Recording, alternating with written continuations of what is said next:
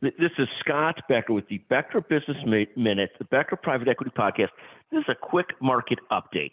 First, we're talking December 7th right now. The markets dropped yesterday with the Dow down 1.03%, NASDAQ down 2%, the S&P down 1.44%.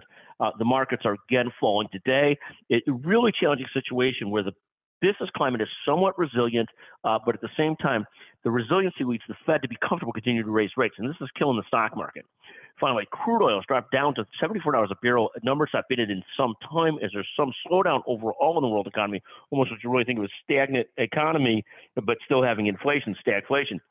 Bitcoin near 16,800, and the cannabis ETF, CMBS, which I follow, which I taken a bath on this past year, is it dropped nearly 10% yesterday after the cannabis stocks did somewhat of a run. So again, the market's down yesterday, the NASDAQ down 2%, futures down again today, crude oil down to $74 a barrel, Bitcoin right about 16,800, and the cannabis ETF dropped 10% yesterday. So we'll see what happens in that market as well.